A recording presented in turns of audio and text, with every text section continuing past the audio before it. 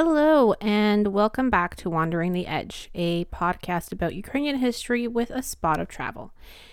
Now, I originally had a completely different episode lined up, but then Putin decided to pull some shit, and well, I guess an episode about Russian imperialism is probably appropriate these days. But before we begin the usual intro, if you are listening on Podcast Addict or Apple Podcasts, please leave a review or just rate it. You can also find us on a number of streaming sites, including but not limited to Spotify, Google Podcasts, Breaker, and of course the website wanderingtheedge.net, where you can check out any of the previous episodes and any sources. And just a warning, I will swear a lot, like a lot during this episode, because I'm going to get mad and frustrated, and my response will be swearing. But now let's take a look at one example of Russian imperialism in the center of Kyiv, the Pecherska Lavra.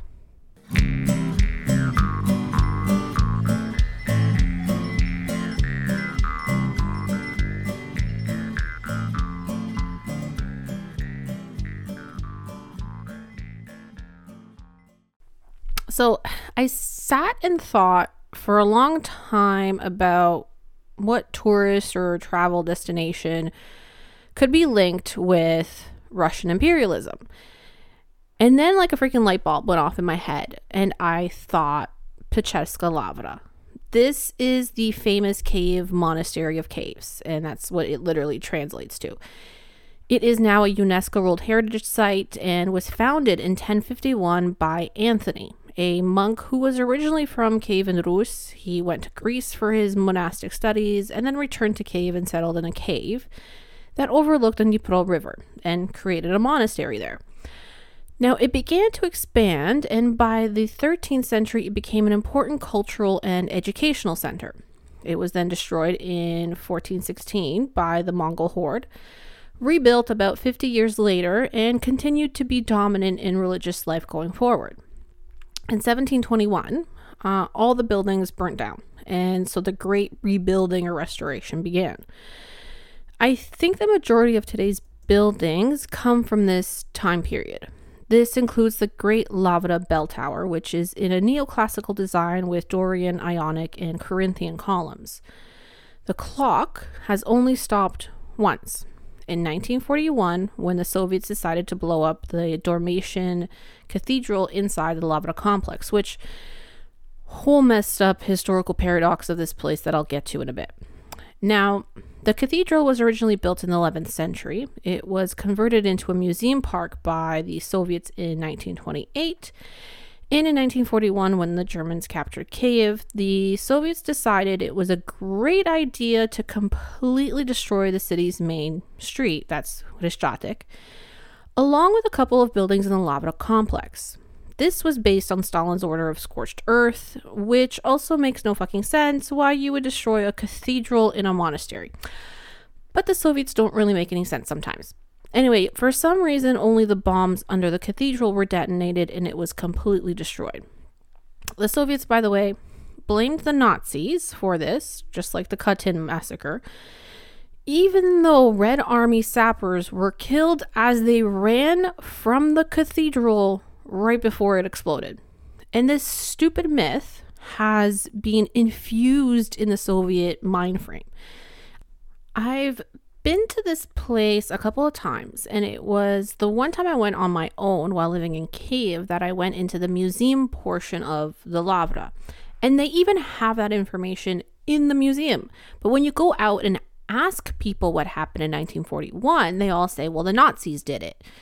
Also, no one in that entire place will be nice to you or tell you any tourist information. So if you go on your own, have fun figuring it out. Now, you can go and pay and go inside, or I think you can enter without paying on a Sunday during their church services time. The main gates into the Lavra are known as the Gate Church of the Trinity, and it is fairly impressive. It was built in the early 1100s and became the main church of the monastery when the Dormatian Cathedral was destroyed in 1240 by the Mongols. Famous academic Petro Mohila founded a school at the monastery's hospital, which then became the Kyiv Academy, bearing his name today. Even before you enter the gates, you get to see some exterior oil paintings on the gate, and it's pretty decent, typical Kievan Rus architectural style. But the middle portion is in a Ukrainian Baroque or Cossack Baroque style, as it was restored in the 17th century. I also want to say that Hetman Ivan Mazepa was one of the main initiators of the Lavra's reconstruction, which is something I remember our tour guide telling us the first time we went here back in 2001. Oh, and if you're a female, you have to have your head covered and long skirts on. If you don't have that, you can rent it from them. I would bring it. It was a bit icky. Now, Mazepa was also instrumental in rebuilding the refectory church, which is like the main church where the monks live. I think it was then redesigned a couple of times because why leave an architectural symbol of Cossack power in Kyiv? See? Linking it to Russian imperialism. Anyway, there's other buildings that you can check out, but you should go and see the caves. Now, if you're claustrophobic, don't, because the caves are very narrow, but there is a church down there along with some living quarters that you could check out. There are also catacombs with over 100 burials located there, including the famous Kievan Rus knight Ilya Muromets, the writer of the primary chronicle, Nestor the Chronicler, the daughter and son of Kievan Rus ruler Volodymyr Monohamach, and the fucker Yuri Dolgoruki, who basically founded Moscow. There's also the prime minister of the Russian Empire, who was killed in Kyiv, Pyotr Stolpin, and the literal head of the second or third Pope of Rome, Clement I, who was killed by Emperor Trajan in 99 AD by being tied to an anchor and thrown into the Black Sea. Honestly, I have no idea why his head is there, but whatever. Anyway, that first trip there was fine, mainly because we had a guided tour and weren't really paying attention. I then went with a friend and by myself when I lived there, but the most educational experience came from an ex-boyfriend who took me there as a date. I know, it was weird. That's why he's my ex. I don't actually remember his name either. Ugh. It was from him that I learned of the influence of Russian imperialism onto this site. Back during the Russian Empire, the Tsar decreed that the Lavra was the center of the Russian Orthodox Church in Ukraine. And it has been that for centuries now. So they get money not only from Russia, but also from Ukraine, but they get their orders from Moscow. They are overtly pro-Russian. Like, they were known not only to finance, but launder money for the corrupt pro-Russian oligarchs in Ukraine. They don't give a shit about the actual normal regular people either. I remember this ex of mine who was helping displaced children from eastern Ukraine get settled in Kyiv. Anyway, he told me the Lavra church hierarchy refused to give even a single room for these children in the Lavra or even offer them free food. The other thing he made me notice was the wealth of these priests. When we walked in, they drove in with their Bentleys and Mercedes and other high-class brands. They were escorted by their own private security. Their wives were dripped in gold and jewelry.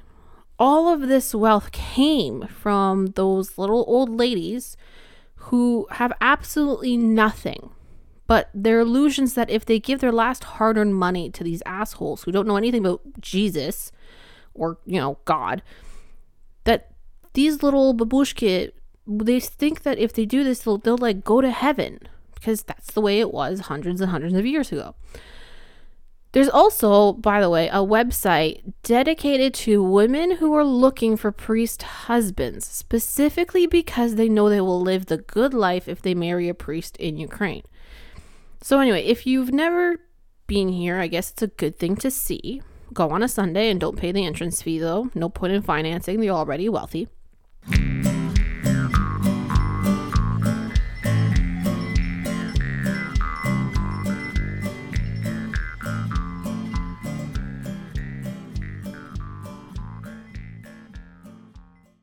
Okay, so in all honesty, I've been working on this episode for like a month. I usually pre-tape a lot of the episodes and then research for the next couple of ones. And so this episode was originally supposed to be like months down the line. But then Putin decided to put up a stink, and here we are. The problem for me was that every time I started to write the script, I would get mad. And then I would have to stop for a while because, well, Putin hula. So let's get into this, shall we? So the example of the Lavra would basically be an example of Russian religious imperialism. You're either of the so-called true faith or you're our enemy and we will convert you whether you like it or not. But I don't really want to talk about that. What I do want to start off is with this. There's this weird phenomenon in the West that views Russian imperialism in this really rosy light. Like, you take British imperialism or American imperialism and it's like the worst thing in history. And I'm not here to debate whether it is or isn't. It's obviously not good. But that doesn't mean that Russian imperialism is any better. It's just different. The human costs and suffering attached to it are pretty high up there. And it's all framed in this stupid sphere of influence argument, which makes absolutely no sense. Like, so what? Based on this whole Ukraine is Russia's sphere of influence and they therefore have full rights to do whatever they want their theory. Then everything America did in, let's say, Guatemala in the post-war period was fine and dandy because that's America's sphere of influence, right? The other weird thing is when academics love to justify anything and everything that comes from America because, again, sphere of influence, and also it's America's fault somehow, to which I say, what the actual fuck is wrong with you? And how much are you getting paid directly or indirectly by Russia? So the main difference between Belgium, English, American, or any other imperialism and that of Russia was the fact that Russia didn't really have overseas colonies. Classic imperialism, as defined as a state policy practice or advocacy of extending power and domination, especially by direct territorial acquisition or by gaining political and economic control of another area, is essentially true to Russian imperialism. However, what began in the 1880s as the gradual colonization of Asia, Africa, and Latin America by European, American, and Japanese powers differed from the Russian Empire because the Russian Empire formed a single state. There weren't thousands of kilometers between the mother country or whatever you call it and its colonies. Whatever was acquired through forcible expansion just added to the periphery of the state. As British historian Geoffrey Hoskins put it, quote, Britain had an empire, but Russia was an empire and perhaps still is, end quote. British identity wasn't really identified by its colonies, mainly because they were so far away, well, apart from Wales, Ireland, and Scotland. Whereas Russia was basically surrounded by its colonies. Now, medieval Muscovy, and here I'm talking about the Principality of Kievan Rus, which ended up creating the Russian Tsars and not Kievan Rus centered in Kiev. It expanded mainly to its neighboring territories. Many of them were sparsely populated, and there's an idea that it should actually be viewed as the heir of the Mongol Empire. Now, this early empire was based on class distinctions, and those in the metropolitan areas, even of their colonies, began to view their identity as connected with the empire. Russian identity became inseparable from the empire. Russian imperialism, or Muscovite imperialism, toward Ukraine became pronounced in the late 15th century as it began its expansion into Mongol-controlled territory. Once Ivan the Terrible incorporated the Kazan and the Tatar Khanate into his domain in the mid-1550s, this marked the beginning of a Muscovite regional power. The idea that this Ukrainian land belonged to the Muscovy center came out of the need for its elites to disassociate themselves from their Mongol and Tatar past and stress a more Byzantine and thus European root. Thus, this idea that Kiev was the birthplace of Russia began. Now, the majority of Ukrainian land at this time wasn't actually under Russian control. The expansion quickened under Peter the Great and his Great Northern War in the early 1700s, which caused Russia to gain control over the European northern frontier, but also decisively began looking toward Ukraine. Now, a part of this need for control was Russia's fear that the former Polish-Lithuanian Commonwealth, which controlled a lot of Ukrainian territory, would try to reclaim those Ukrainian territories. and a need to establish a link between the so-called Little Russia and Moscow became important. They also began to abolish distinctly Ukrainian institutions. Now, before this time, Ukrainians played a very marginal place in Russian thought. Mykola Rybchuk, in his article from 2016, indicated that the Tartars were the most frequently mentioned ethnic references in Russian folk proverbs and expressions from the 17th century, followed by the Germans, Gypsies, Jews, and then the Ukrainians. Now, it was actually Peter the Great who rediscovered the importance of Kiev as being the mother of all Rus cities, as he began to transform the shitty Muscovite principality into a Russian empire. He knew the importance of a European connection, and what better way to connect Moscow with Europe than through Kiev. Now, Catherine the Great was also instrumental in expanding the Russian influence over Ukraine, and this was partly due to the threat of the Crimean Tatars, but also because the empire always came first. Russian state building of its empire always obstructed its nation-building attempts.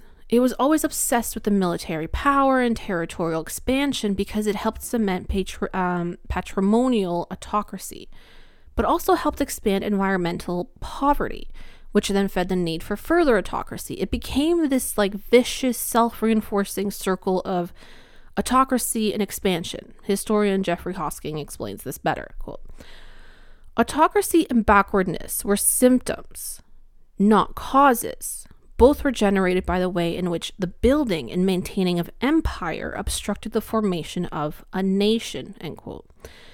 But the primary subjects, those who now think of themselves as these superiors to others, were the ones who were actually the victims of this Russian state building, as it interfered with their own nation building, and probably is one of the main reasons why Russians can't freaking just accept democracy. This is from Jacobus Delwaite's article from 2014, quote, "Indeed, in Russia, state building obstructed nation building. The effort required to mobilize revenues and raise armies for the needs of the empire entailed the subjugation of virtually the whole population, but especially the Russians, to the demands of state service, and thus enfeebled the creation of a community associations which commonly provide the basis for the civic sense of nationhood," end quote.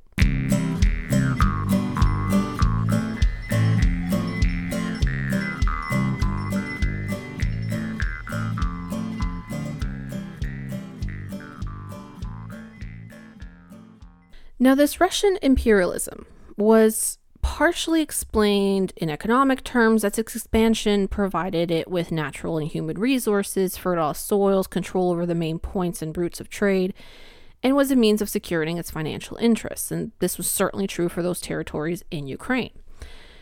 Now, Ukrainians didn't really help themselves in this stupid situation, mainly because those higher-ups who wanted to be part of the empire. Basically, they had the same rights and freedoms equal to those in the political center, aka St. Petersburg. They also had a sort of similar language and levels of development. But the Tsarist Empire also didn't really attempt to assimilate the Ukrainian peasantry because they thought of them as old little Russians who were like their dumb little brothers. But it did fear the emergence of the Ukrainian language and did everything to prevent its emergence and expansion. That is why it was so prohibited in the Russian Empire. It was also a threat because it was in conflict with the idea of a large-scale, all-Russian national empire. A separate Ukrainian identity emphasized an antithesis to the great Russian nationality, and especially the idea of the great Russian Empire. And maybe it was because there always existed this contradiction of national identity within the Russian Empire that two distinct stereotypes were created to describe Ukrainians. Those educated, loyal, but backward little Russians. And the Hohols. Those pesky peasants who were described as such in 1810 by some random ass prince during his stupid grand tour of Ukraine. And I quote, "The Hohol appears to be created by nature to till the land, sweat, burn in the sun, and spend his whole life with a bronzed face. He does not grieve over such an enslaved condition. He knows nothing better. He knows his plow, ox, stack, whiskey, and that constitutes his entire lexicon. He willingly bears any fate and any labor. However, he needs constant prodding because he is very lazy. He and his ox will fall asleep and wake up 5 times in 1 minute. I dare think this entire people did not owe a debt to well-mannered landowners for their benevolence and the respect of their humanity. The Hoho would be difficult to separate from the Negro in any way. One sweats over sugar, the other over grain. May the Lord give them both good health. End quote. So yeah, fuck you. Mykola Repchuk describes this stereotyping as one of the colonial relationship where one group is a dominant superior position to the subaltern inferior position of the other. So we were lazy probably because we didn't particularly feel all that encouraged while having to be, forced into labor, while our stupidity was probably due to the fact that we didn't particularly want to be beaten by our masters for doing something wrong. Now, this stereotyping is important as it legitimized the imperial status quo and asserted a normality of their racist hierarchies. It also reinforced the superiority complex of the Russians and the inferiority complex of the Ukrainians. It was a form of banal colonialism and clearly reminiscent of American imperialism, especially when it comes to slavery. Now, this Russian imperialism flowed into the Soviet Union.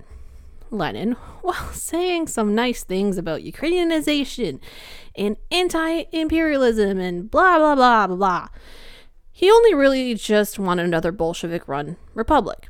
He wanted to expand his power, and that included Ukraine. And he used any bloody means necessary to gain that power in 1918 rather than just, leaving us the fuck alone.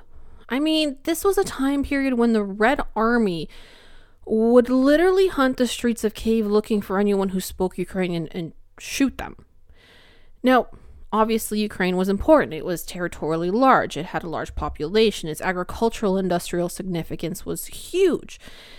It was not only the breadbasket that fed the cities and armed forces, but also the key to Soviet industrial projects. And so letting that go was hard, not only for the Tsarist Russians, but also the Soviet Russians and now the modern Putinist Russians. What did happen during the Soviet Union times was the crystallization of that whole Russia as a big brother bullshit. They were politically dominant and culturally superior, and this was instilled in Soviet film and mass media. And so the Ukrainian language and culture became more stigmatized as symbols of backwardness, primitiveness, and stupidity, which is a problem we see not only coming from the Russians, but also from those academics who only go to Moscow to study the Soviet Union and only know Russian, but are somehow deemed Ukrainian experts. Cough, Walter Duranty, cough, cough. And now we get into the shit show that is modern Russia under Putin. Now, the current problem with Russia comes from sort of 2 angles. Putin himself and the Russian post-communist sensibility. Now, many scholars believe that Russian imperialist attitude toward Ukraine has been ingrained in the theory that all land belongs to the ruler. And so when an independent Ukraine came about, it was seen as the illegitimate bastard that was supposed to be led back to the family forcibly if need be.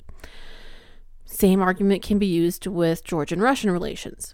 Anyway, this idea that Ukrainians are almost the same people as the Russians is basically a deeply entrenched idea that Russian society and even among those Soviet citizens still alive in Ukraine. And therefore, Ukrainian political sovereignty is considered completely illegitimate. This idea and deeply negative views to Ukrainian nationalism, or even the imagined fear of Ukrainian nationalism, spreads throughout Russian society. Even so-called Russian liberals view Ukraine as part of their people, culture, and state. Mikhailo Khodorkovsky, for example, the former oligarch who was in prison because he was seen as Putin's enemy, supported Russia's annexation of the Crimea. And Putin is the main imperial nostalgist of them all. To him, the Soviet Union was a great Russian-speaking empire that held world sway. What he doesn't understand, was the exhilaration people felt when that empire finally fell apart, mainly because he himself wasn't there. He was in Dresden, East Germany, working in the KGB office there. And so thought of the fall of the Berlin Wall as a personal tragedy. What he learned from his time there was that street movements and the power of rhetoric, specifically democratic, anti-authoritarian, and anti-totalitarian rhetoric, was very dangerous. And so he created another Tsarist state where his control is without limits. He and his people operate without any checks and balances, any ethics rules, without any transparency or taking advice from anyone. He doesn't give a shit if the regular Russian citizen suffers from economic sanctions or if they die because he wants to invade a neighboring country. He also understands that pro-democracy movements will hurt him and his friends, and that is why Ukraine is important.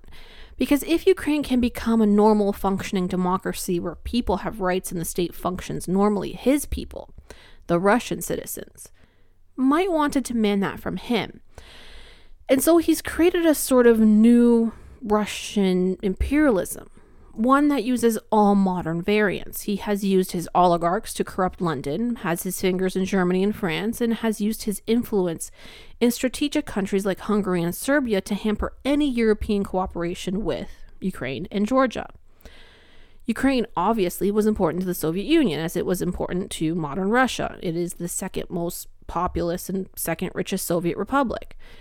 Currently, over 80% of Russia's gas to the EU transported via Ukraine, which is why that stupid Nord Stream pipeline is important to them because it cuts out Ukraine. The pipelines in Ukraine also account for 75% of EU oil imports from Russia and Central Asia. Ukraine also represented a large loss of the military-industrial sector because of its mineral richness and expertise. So yeah, Russians miss us. Cool. But we were also pretty horrible subjects, which is something that Russians tend to forget. Like, we don't listen, sometimes to our own detriment. We have constant revolutions, and I'm fairly sure there's been a rebellion or an insurgency in like one form or another, like once a generation for the last several centuries. Why the fuck would you want us back under your rule? To cause more headaches, to influence your people, to overthrow you like we did Yanukovych? I mean, you can nuke us, but then I'm fairly sure we'll just turn into cyborg like zombies who yell Putin huilo while we try to rout you out of the Kremlin. Also, to those who for some reason blame NATO for Russia's imperialistic aggression towards Ukraine, I call bullshit. NATO and Russia were far more chummy in the late 90s and early 2000s than NATO and Ukraine ever was. For God's sakes, they signed a partnership and cooperation agreement in 1994. And who knows how much Russia got from NATO for cooperative military exercises and training. Never mind the technological knowledge that NATO countries introduced to post-Soviet Russian army. Secondly, why do you think Poland and the Baltic states were so quick to join NATO? It certainly wasn't because Russia was a close ally and friendly nation. NATO's expansion wasn't an aggressive offensive move, but rather a defensive position taken by post-communist countries because they knew what Russian imperialism really means. Russia gets away with this neo-imperialism mainly because it keeps up the propaganda that Ukrainians are those poor little brothers who don't know what they're doing, and it would be best for everyone if Russia just takes control over them. Thus, Putin's remarks after Russia invaded Ukraine in 2014, because that's what it was. It wasn't separatist rather than, it was a full-fledged invasion by the Russian army, and we really shouldn't be mincing words about that one. Anyway, on March 18th, Putin declared that, quote, Kyiv is the mother of Russian cities. Ancient Rus is our common source, and we cannot live without each other. Or, when he said, quote, we are not merely close neighbors, we are, in fact, as I have said many times, one people, end quote. Thus, he should control Ukraine and no one really should have a say. Mind you, Putin's own propaganda toward Ukraine is usually as perplexing as it is contradicting. One day we're all little brothers, while the next we're all nationalist fascists. Like, pick one and go with it, because no Ukrainian, and this includes ethnic Russians who live in Ukraine, is buying it anymore. We can't have a military junta while there have been 2 democratically elected presidents already. Mykola Repchuk's article from 2016 actually does a great job in analyzing the confusing elements of Putin's propaganda war against Ukrainians. But I'll quote his analysis about this teeter-totter of images, quote, "The remarkable development of an overarching civic identity in Ukraine based primarily on common values rather than ethnic or linguistic markers poses a puzzle for Russian propagandists who still promote Ruski Mir in terms of a common history and religion, language, and culture. Blood and soil, and still strive to protect Russian-speaking compatriots in Ukraine and elsewhere, completely ignoring the fact that Ukraine is as much home for its Russian speakers as for its Ukrainian speakers, and that all of them consider each other to be compatriots rather than the citizens of the Russian Federation. The confusion forces Putin's ideologues to fluctuate somewhat chaotically between opposing and mutually incompatible statements. The Ukrainian government is anti-Semitic, and the Ukraine is ruled by oligarchic Jews. There is no Ukrainian nation, and all Ukrainians are nationalists. The Ukrainian state is extremely repressive, and there is no Ukrainian state, just total anarchy. The Ukrainian language doesn't exist, and Russians in Ukraine are forcibly Ukrainianized to a degree that most fail to even recognize they have already undergone such Ukrainianization, and so vigorously deny that they have been forbidden to speak Russian," end quote. Putin tried to use those old Soviet and even Tsarist stereotypes that Ukrainians or Russians should just join in one common state where their brotherhood will be celebrated and the Russian speakers will rule once more in 2014. However, he miscalculated because Ukrainians weren't okay with his ideals anymore. More and more people, especially after 8 years of warfare, have become aware that Russia isn't exactly the ideal state one would like to be a part of. I mean, in 2014, he invaded Crimea because Ukrainians didn't want any more of his puppet president's mini Putinist kleptocratic system. Crimea was easy because of the force of the Russian Navy in the peninsula and, well, because it was a peninsula.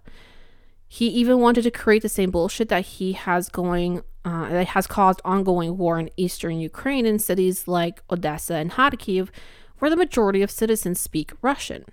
But he was in for a shock when those same people said, "No, thank you." Putin failed because he still keeps on seeing Ukrainians as those same Soviet and Tsarist imperialist images. Lazy people who need to be forced into accepting the so-called Ruski Mir, or Russian world. And let's face it, the examples he did manage to create, the so-called Donetsk and Luhansk People's Republics, or whatever they're calling themselves these days, aren't exactly something people would strive to join. They are literally zones of chaos and lawlessness. So, what is Putin? He's an imperialist for sure. But why is he doing it? Maybe for economic reasons. I mean, Ukraine's earth and mines are its most significant economic exports. Is it power? Maybe. Is he working in annexation mode where he wants new territories for his empire? Or is he in an anxious imperialist mode where his fear of losing his position as a world leader is driving him? No clue. It probably has to do with the fact that he's turning 70 in October and probably going to die soon. And, well, he's an itty-bitty little man, so he probably also has little man syndrome. He's a bully. And unfortunately, all he has to do is literally place some troops along Ukraine's borders and the world reacts. And instead of remaining calm and carrying on as usual, helping Ukraine build up its economic and military power, invest more in its businesses, and help integrate it into Europe. No. The West decides that this is the time to pull back and literally crash Ukraine's economy. Why aren't you flying to Ukraine, Lufthansa? You flew in 2014 when the war began. You did it when Russia annexed Crimea. You continued to fly into the capital when the Russians shot down a passenger plane. But now you decide to stop? And Germany, what is wrong with you? Your excuses on owing Russia some historical favor are somewhat misconstrued. Have you forgotten the millions of Ukrainians Nazi Germany shipped back as forced labor? How many of our Jewish citizens did you murder?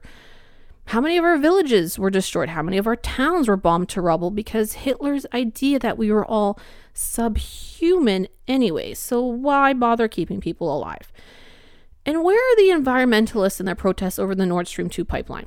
Aren't we as global citizens supposed to be turning to greener energy? No, you got money from Russia and aren't opposed to it now? Got it.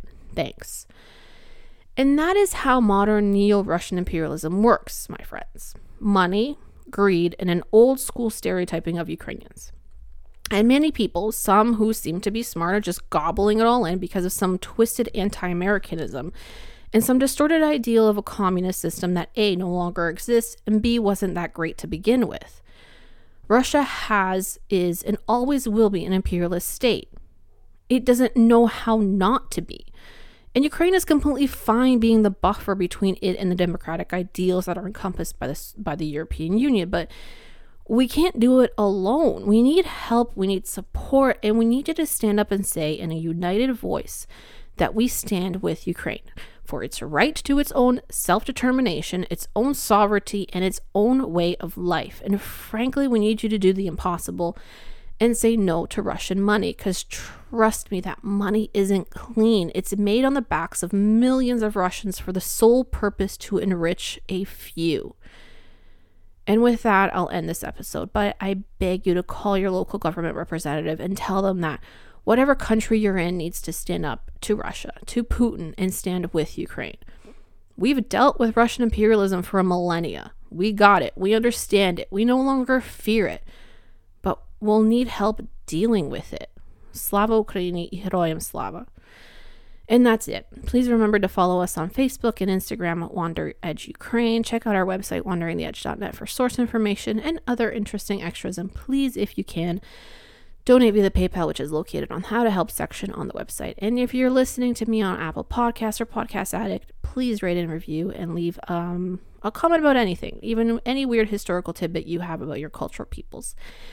And if you're listening to me on all the other streaming sites, thank you very much. And as always, happy wanderings, my friends.